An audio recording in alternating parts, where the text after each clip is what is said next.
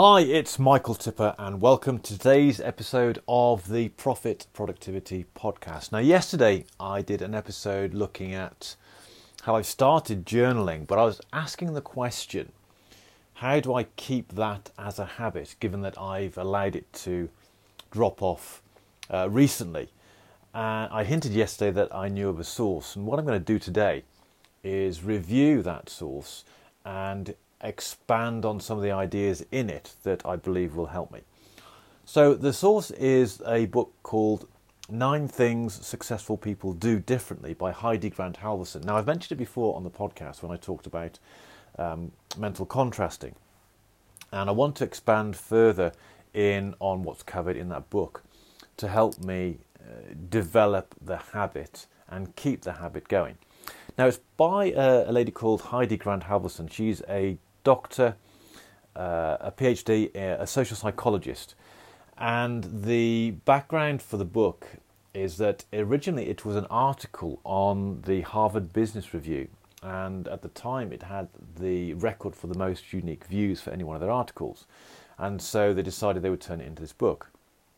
And the background to the book, it's a fairly short book, is that it's gathering together the 9 strategies that have the biggest impact on people's performance. And it's based on decades of research across all sorts of different disciplines. So there are 9 different things that people do. And what I'm going to do is briefly go through each one of those just to explain them. So the first one is getting specific. Now, this is getting specific about 2 things. Getting specific on the goal that you're trying to achieve. So, for example, someone might say, well, I want to have stronger arms. And that's a goal, but it's very general. A better way of describing that might be, I want to be able to do 100 push-ups. And getting that level of clarity means that you will know when you've achieved your goal. And one of the challenges for many people is that they don't know when they've achieved the goal. And interesting enough, as I reflect back on the challenges I faced with putting my user stories together in developing my productivity seminar, one of the things that I've avoided doing is getting clear on what done looks like. So that's the first thing you get specific on. The next thing you get specific on are the obstacles that are going to be in the way of the goal. And this is where the mental contrasting comes in that I've mentioned in a previous episode.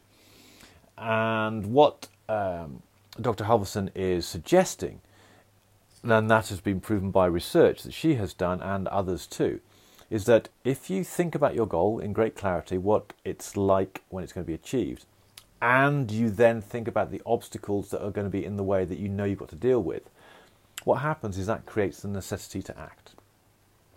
So that's the first thing that people do. The second thing that people do is, she calls it seize the moment. And she says often people miss opportunities to apply themselves to their goals because they're just not aware of them. And so the principle that this number 2, seize the moment, is about is that you decide in advance when and where you'll take each action that you are going to need to do in order to move forward. And she talks about a very powerful thing called if-then planning. And the principle of this is, if X happens, then do Y, and that's how you craft the way that you're going to do your activity. So, for example, there was some research done on people who went to the gym, and the if-then planning they did was, if it's Monday, Wednesday, or Friday, and it's 4 o'clock, I will go to the gym. So the research was done with 2 groups of people. One group of people decided they will go to the gym 3 times a week. Another group decided they would couch it in the terms I've just mentioned. If it's Monday, Wednesday or Friday, and it's 4 o'clock, I will go to the gym. Those who did that, the group who did that, 91% were still exercising after, I think it was 3 months. Those who just said, I'm going to go to the gym 3 times a week, only 38% of those were actually doing that. Now, the reason why this works is because you're couching the planning in contingencies, and the brain works in contingencies. So if X happens, you're lining your brain up to spot what X is. And then automatically, because you've created that relationship with, then I'll do Y, then you'll do Y. And that's why it's so powerful. So the next one is knowing how far you have left to go.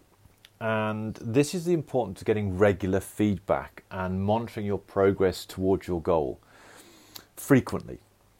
And what happens is that when you start to get very clear on where you want to go, because you've followed step number 1, and then you track where you are, the brain will spot a discrepancy between where you want to go and where you are now, and then will react by applying resources so you can close that gap. And so it's important that you focus on how far you've left to go. It's very easy, and she does put a warning in a book about this, that if you just focus on where what you've done, look back on your achievements, it's very easy to get a premature sense of achievement that may mean you might take your foot off the pedal. So it's important that you focus on how far you've left to go. Now, the fourth thing she recommends, or she says that successful people do, is being a realistic optimist. And the sentence I like most in this part of the book is where she said, it's the difference between believing you'll succeed and believing you'll succeed easily. And a realistic optimist is someone who believes they'll succeed, but they put the thought required in to deal with whatever obstacles they are going to face. And that's where the realism comes in. And there's been research that has shown those people who do that are more likely to achieve, I think it was done with weight loss. Those who believe they'll lose weight, lost weight. And in fact, generally, people who believe they're going to do something generally do something. However, those people who believe they're going to do something, but it will require effort, they've got to overcome obstacles, often achieve greater results. And that's been proven with weight loss. And I think the interesting thing that she talked about here, and this is one thing I've played around, or I've had struggled with myself, is don't visualize success. Visualize the steps that you're going to take to get success. And I've encountered that recently, having recently set my goals, because I realized that was a constraint of mine. I've been visualizing success and struggling with seeing what success actually looks like. But I think it'd be much easier for me to visualize my steps, so I'm going to play with that one in my own goal setting. Now, the fifth thing that people do is focus on getting better. Now, this comes down to having a growth mindset. And I've already identified that a constraint of mine is I have a fixed mindset in certain areas. Now, getting better, growth mindset, is about believing you can get the ability to be successful. It's about developing the skill. It's not about thinking I can or I can't if you're faced with difficulties. It's thinking, okay, I can't do this yet. What do I need to do? What do I need to learn to be able to do this? And it's about being interested in the growth element of the work. And that actually will give you energy. And she says that feeling engaged, i.e. interested in what you're doing because you're learning, is the best way to stay motivated. Now, the sixth thing that people do is, she called it have grit, which is very much an American phrase that I think we in the UK are starting to come to understand. But we would know it better as having commitment and persistence towards long-term goals.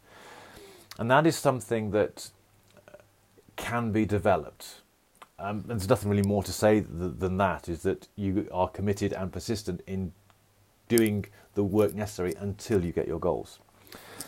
The seventh thing is having willpower. Now, willpower is a muscle that does vary in strength, because what happens during the day, it can get depleted. However, we can put changes in to make it stronger. And one of the things she recommends is to develop your willpower is pick something really small. For example, it might be not eating chocolate, or it might be getting out of bed first thing in the morning when the alarm goes off. Just pick something small and then keep practicing that. And by doing that, you'll develop your willpower muscles that you can then apply to something bigger. The eighth thing that people do is, she calls it don't tempt fate. And this is about identifying things that might get in the way of your goals. So, for example, let's say you wanted to give up smoking. Then if you go and stand outside with your friends during a break who are also having a cigarette, you're tempting fate because you might find yourself smoking again. So you're changing those things. But a key thing that I thought was really interesting was she said, don't take on two challenging goals at once.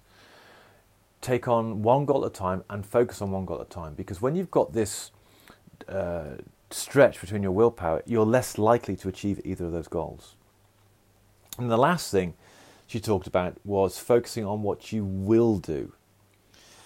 And this is about recognizing that we can't not think of a negative. So if I say don't think of a pink elephant, you're going to think of a pink elephant. So if you say I'm not going to smoke, you're thinking of smoking. Or you say I'm not going to eat that chocolate, you're thinking of eating that chocolate, and you're going to reinforce the behavior.